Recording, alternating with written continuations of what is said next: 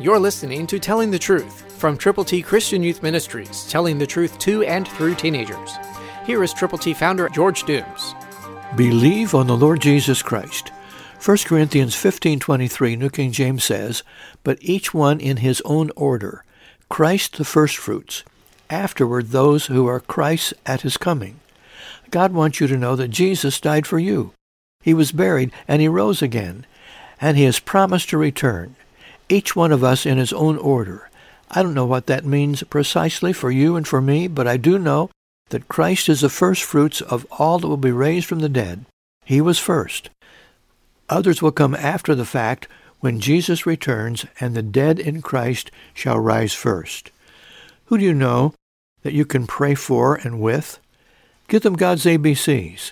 Call 812-867-2418. Listen carefully. We need to know that Jesus saves. He saves every person who will turn to him from their sins, and he will provide for each one eternal life beginning now. You don't have to wait until you die. You can receive the gift of God right now for the purpose and precisely the reason to tell other people how they can know him, whom to know aright is life eternal.